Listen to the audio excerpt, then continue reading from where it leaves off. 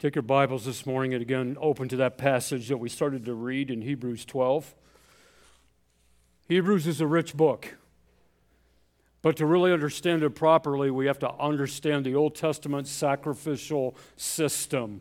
And so a lot of times it's ignored in the local church because the pastor, the teaching elder, has to go back and really do his homework to understand all the imagery. I'm not going to attempt that this morning because we don't have the time, but I will refresh us a little bit as it's connected to our text this morning. I'm just going to start out this morning by reading through verse 27, and that's going to be, I want to introduce what we're doing, and then we'll really get into the heart of the message. But I'm going to read it as we go this morning. Is that okay with you? All right, I hope that you can accommodate that. Typically, I would read the text, but this morning we'll do it that way. The writer says this in verse 25, and I'm preaching from the New King James. See that you do not refuse him who speaks. For if they did not escape who refused him who spoke on earth, much more shall we not escape if we turn away from him who speaks from heaven. Stop. What's the writer talking about? He is trying to connect his closing thoughts in the book back to a portion that he wrote in chapter 4 about the people who heard God speak on the mountain. And it says there, and you can look this up later, I ask you to do that they heard the same message, but their response was not filled with faith. So the gospel message, the need for man to be saved, has not changed in many, many, many years. And sometimes we forget that in our day. So the writer is connecting these thoughts that he's bringing to a close in the entire book back to what he said in chapter 4. And he's using this experience of God's people traveling through the wilderness. He's reminding us of God's sovereign hand on them as they traveled and how they refused him. And so the reminder focuses us right in on the heart of the matter. Are we willing to trust God, or will we be like those people and refuse him? So he tries to connect that in verse 25. Verse 26, whose voice then shook the earth? But now he has promised, saying, yet once more I shake not only the earth, but also heaven. Now this, yet once more, indicates the removal of those things that are being shaken as of things that are made, that the things which cannot be shaken may remain. And again, now the writer is just kind of honing in on his thoughts for us. What are the things that can be shaken? That's a question that naturally pops up when you read this verse. What in the world is the writer talking about? And then he quantifies it. Things that are made. And here I believe he's talking about things made by human hands. And so as we consider this morning how can we understand what has eternal value? Something that we come face to face with right away is that what God has made, his creation, has value. Everything else, one day, will no more be. Am I right? Even the heaven and the earth, if you read Revelation, what happens to this heaven and this earth? It's burned away. Now, sometimes people want to make that figurative. I don't want to get into that argument this morning, okay? I believe in the literal, historical, grammatical, interpretive theory, so I see that as something that will take place. But God is warning us that if we value the wrong things, we lose. And this is serious. This is consequential for us. This isn't a little slap on the wrist. If we ignore what our Heavenly Father says, and he shakes those things which are made and they're gone, and we haven't responded in a proper way, we effectively lose. And what does that mean? It means that if you have not trusted Christ as Savior, when you have not called on him, on his power only to forgive you of your sin because of his death on the cross, if you have never done that, you will spend an eternity in hell. Because the Bible says clearly in Romans chapter 6, That the wages of sin is what? Death. Death. It's what we earn. It's who we are. But the gift of God is eternal life, his gift, and we have to choose that gift. It has to be put on our account. So the writer of Hebrews is bringing this to a laser-sharp focus. Don't refuse the voice. Don't refuse what God is giving to you this morning. And I find over the years of living in Africa and coming back to America, and there's that whole thing about a third world and a first world, and yes, sure, we experience all that. But I find that as I come back here, it's harder for me to transition back here than it is for me to go back to Ghana. I was sharing a little bit with Andy, and I think maybe Trevor, probably because we've been there so long now, I'm not sure. But let me just say this to you. We live in a very distracted society. You know when this really irritates me, right? I'm an old guy, so I get irritated, right? Okay. You know when this irritates me is when I drive. You know, when I took driving school back in 1976, oh, now I'm dating myself, right? Okay. Some of you are going, what? I wasn't born yet. Okay. You know, you were taught to get up on the car so that you could see their bumper just over your hood. And then when the light changed, you went, right? If you're in traffic today, what do people do? They stop 20 feet behind the car because they're playing with their phone, and they creep up a little bit, and they creep up. And then the light changes, and they're not, you know, and I want to blow the horn, and I don't. Sometimes I do. Okay. Why? We're distracted. We're so distracted. And so I find it very refreshing that when it comes to our spiritual lives, that the message that comes from this text in Hebrews is don't be distracted. Figure out what's important and do what God has asked you to do. A lot of Christians today, well-intended, godly people, are so distracted by politics. You know, I believe in right and wrong. I surely do. I live in a country where the government is corrupt, and that's Ghana. It's corrupt. If you're waiting on the government, you'll wait forever. Okay? And we forget, when Paul told us in Romans 13 to obey the government, he was writing about the government that was not democratically elected, the Roman Empire, and the one that would eventually remove his head. So we kind of skip all those things when we talk about, well, let's pray for our officials. Hey, how are we praying for them? We're praying that they'll come to Christ, that they'll learn to make good judgments. You know, to be quite honest with you this morning, no matter who's in the White House, my life effectively will not change. Now, they could enact legislation that one day will affect every believer. I got that. But it's really not going to change what I do. And yet we're so distracted by politics. In my lifetime, there was this movement that arose out of Liberty University to elect the right officials so that the consciousness of the American evangelical could be felt at the polls, right? You know what I'm talking about? What group am I talking about? Somebody help me out here. Come on. That's right, moral majority. You know, just from my vantage point, because I grew up, I was a young man, and that's what my parents, you know, when they got saved in 1968, that's what, you know, was on their radar. And so I grew up in all that, listening to these people talk and all the rhetoric. And from my vantage point now, as I look back, had we taken all that money and effort and really used it to win the lost, we would have done something.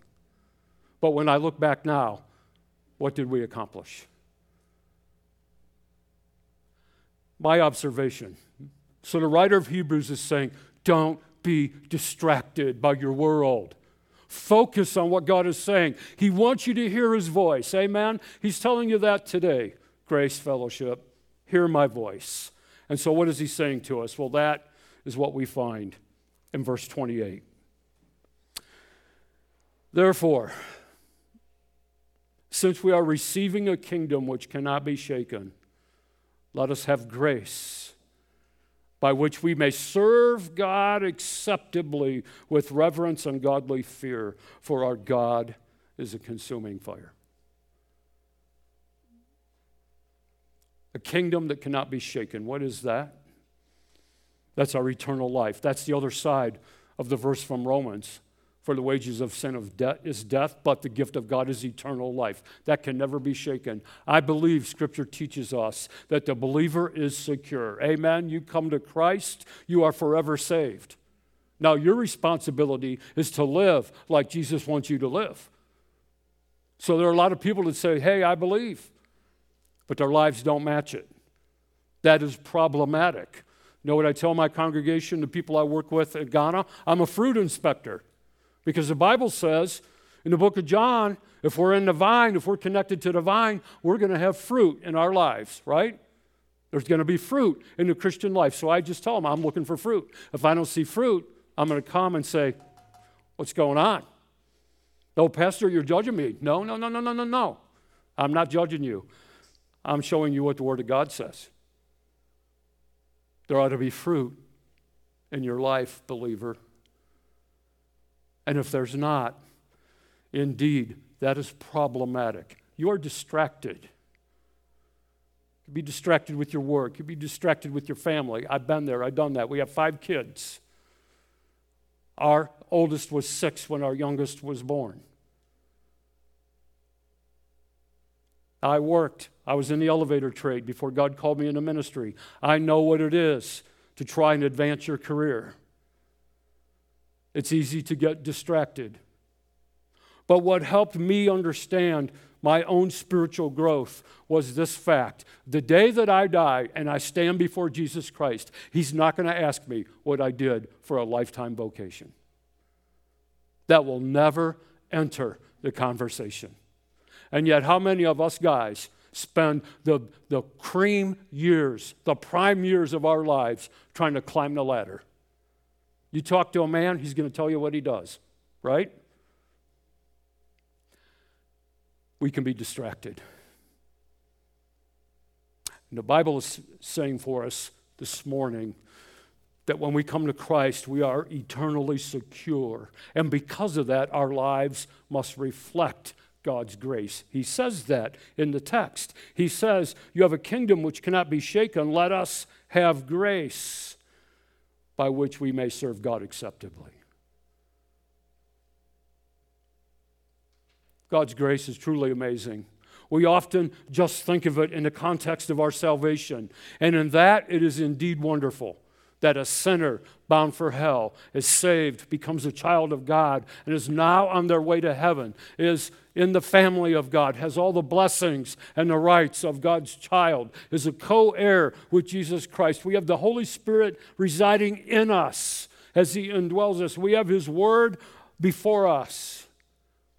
That's a wonderful thing. But please do not forget, my friends, that we need God's grace every day of our lives. When I tell you that we're distracted, I don't want you to think that means I'm never distracted. No, that's not true. I can get distracted in Ghana just as easily as I can get distracted here in America. Why? Because I'm human. Why? Because, I have things I want to accomplish. I'm a plotter. I'm a box checker, okay? Anybody out there like that? So when I get up in the morning, my agenda is today I got to check a box. I got to look at the list, see what I have going on, and I want to check it off so I can make sure that I've got it done. And what often happens in my life is that God intervenes and He brings, something that upsets my agenda. And then, how do I respond to that? Well, I can respond one of 2 ways. I can accept it as, God, you allowed this, so help me deal with it. Help me deal with it properly, filled with your love and your grace. Or I can just ignore it and go ahead and try and check the box. So that can happen. It can happen to all of us. But we understand that, yes, God's grace looms forever large in our salvation, but we also need it every day. Part of what I call the Baptist problem is that we want our people to live holy lives, but we don't teach them to live holy lives because the Holy Spirit impresses them. We teach them to live holy lives because we give them a list they have to follow, right? That was, like I said, when my mom and dad got saved in 1968, they got the list. Can't do this, can't do this, can't do this, can't do this, can't do this. You can do this, you can do this, you can do this. Hey, in the youth group, I was taught you can't wear wire-rimmed glasses because John Lennon wore wire-rimmed glasses. And brother, that's sinful, amen? So things are crazy. Why? Because we're not taught to live by the Holy Spirit guiding and directing us. That, hey, this isn't good for you. What are you doing? Why did you say that? But if we learn to live that way, then God's grace is apparent in our lives, and other people can see it. And listen, that's when God's grace becomes palatable. That's when other people say, I like that. I wonder where that came from. So we need His grace.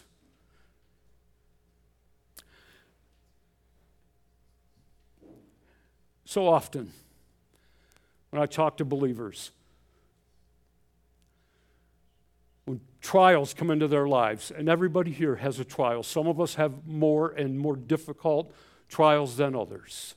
I have a friend in Ohio. This guy and I have been friends since the early 80s.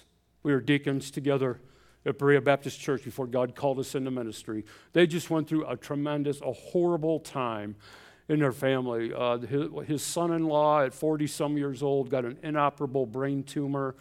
They tried to do some things. He lapsed into a coma. While all that was going on, and the wife is dealing with that, their oldest son, so this is my friend's grandson, took his own life. And so now the mom and the wife is dealing with that, but her husband's in a coma. She knows if he ever comes to, she has to tell him, hey, our Cody's not with us anymore, and has to tell him why. Hey, that's a terrible thing. I wouldn't want to trade places. While all that was going on, his parents decided that, the father said, I'm his father, he's my son, I don't want, he's going to have to stay alive as long as possible. So the wife was wanting to put him in hospice. The parents took it to court, trying to get extended, extraordinary measures of life. I could go on and tell you, it was a terrible, horrific time. And these people that took him to court were supposed to be believers. I can promise you this morning, I would not want to have to deal with that. But as my friend and his wife recounted these terrible things, they also were able to say some things about God's grace and how that people in the Christian community stepped up and paid $14,000 for the legal fees that the family did not have. How some other things took place because of God's sovereign plan and His grace, took what was a horrible event and they could find some good in it. I'm here to tell you, you listen to me, I'm here to tell you only the God of the Bible can do that. Amen? He's the only one. That's why we walk by faith and not by sight. That's why we learn to trust Christ at an early age. Praise God for the kids in here this afternoon. I'm so glad you've joined us because this is key for you. When you come to Christ at an early age, you don't have to go through all the scarring and the forgiveness of sin. You learn to walk with Jesus and please Him and have a life that speaks of Him. That's God's grace. Oh, that's wonderful.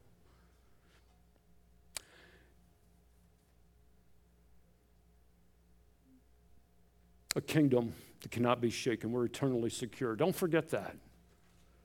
Don't forget that. That's what encourages us when difficulties come. But we have God's grace. Let us have grace by which we may serve God acceptably.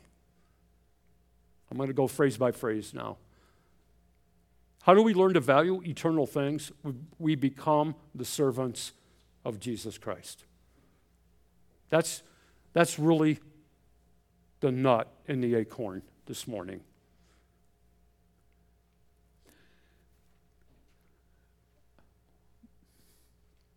Being a servant is not a popular idea today in our society, is it? But what does the Bible say? What does Paul say? That when we were before salvation, who was our master before salvation? Satan. And when we get saved, what happens? We leave the kingdom of darkness and we come to the kingdom of light, and now we're servants of Jesus Christ. That's biblical. That's what the Bible says. So I know it's not, the cool thing to say that in society, but it's really the truth of Scripture. Okay? And so I believe in this theological idea called total depravity of man. It doesn't mean that we're always as wicked as we can be. Like, we talk about total depravity. People want to talk about Adolf Hitler. They want to talk about, the serial killer, all these terrible, horrible things. But you know what the Bible is really saying, and this is the essence of this doctrine, is that even on our best day, when we do something good, we do it out of impure motive. And I can promise you, there are people in churches that were in church this morning, when they gave their tithe, they did it for nothing more so that other people could know they give money. That's an impure motive. Do you understand that? Total depravity doesn't mean we always do all the wickedness that we could do. It just means that each one of us, without Jesus Christ, have the capacity for great evil. And sometimes, when we've been saved for a while, we forget that.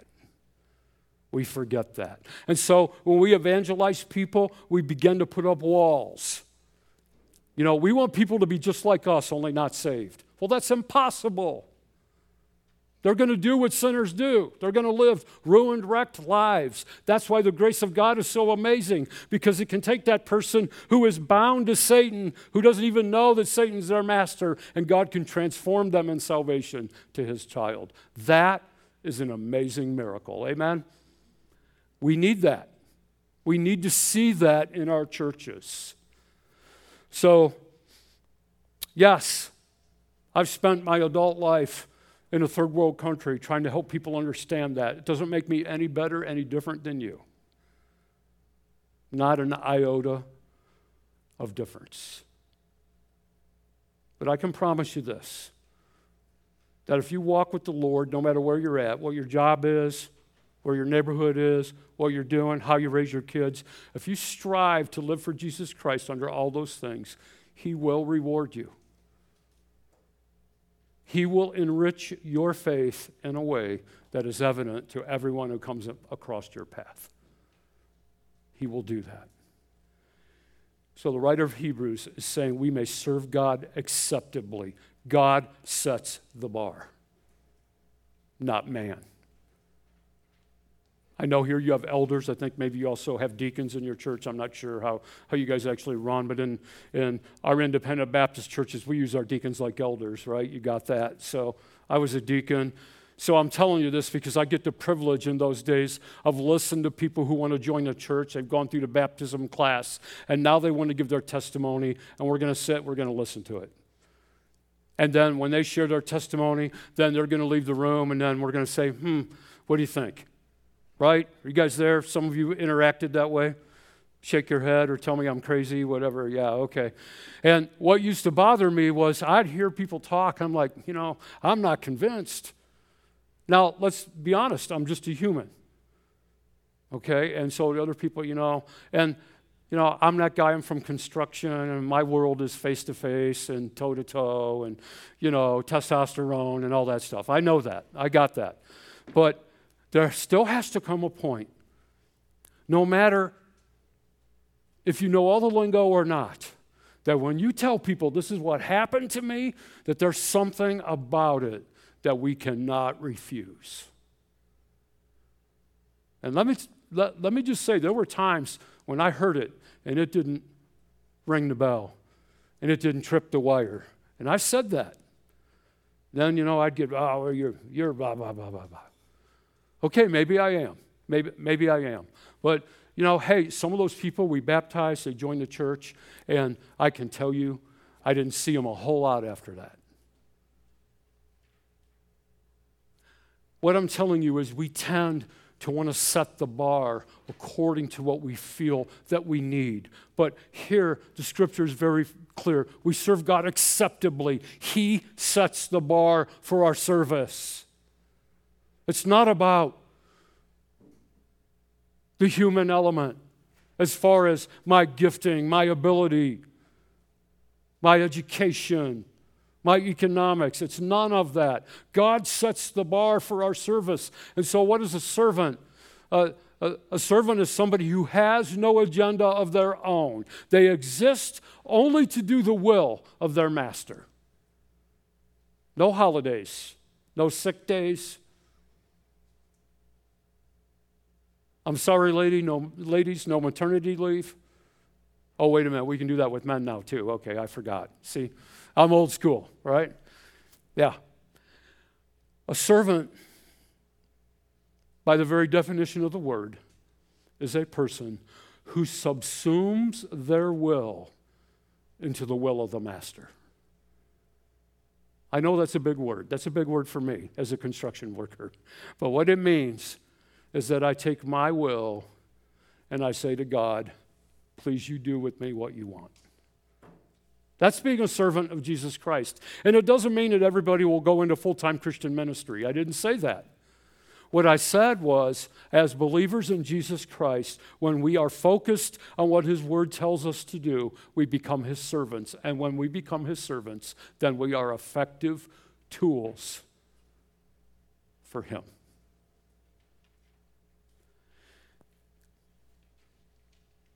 Sometimes when I see my brethren in Ghana, and because we live in a breadbasket, we live basically in a farm country. We live in the Illinois, Indiana, Nebraska, Kansas of Ghana. Anything that grows there grows in our region.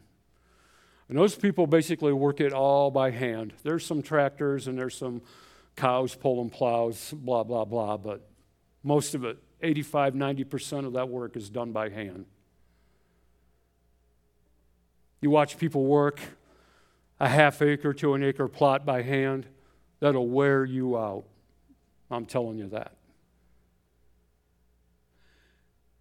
And then we come here to America and we drive through Indiana to go and be with our family, and we go mile after mile after mile of cornfield. Hundreds of miles, all done mechanically. And that for me is such a striking illustration of the faith of the people that I work with in Ghana. They don't know what you know about their faith. They don't have the understanding of God's Word that we have here in America, American Christianity. But I want to tell you, what they have, they have.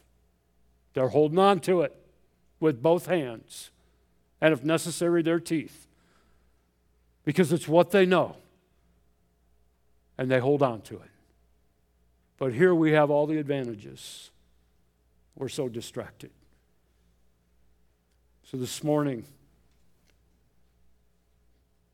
I want you to understand that serving God isn't about going into full-time ministry. Serving God is about being a tool that is useful for Jesus Christ. And then the writer quantifies it here. He talks about with reverence and godly fear. I could spend the rest of our time today talking about those two things, and I won't do that. But suffice it to say, in America, we've lost our reverential awe of God's holiness.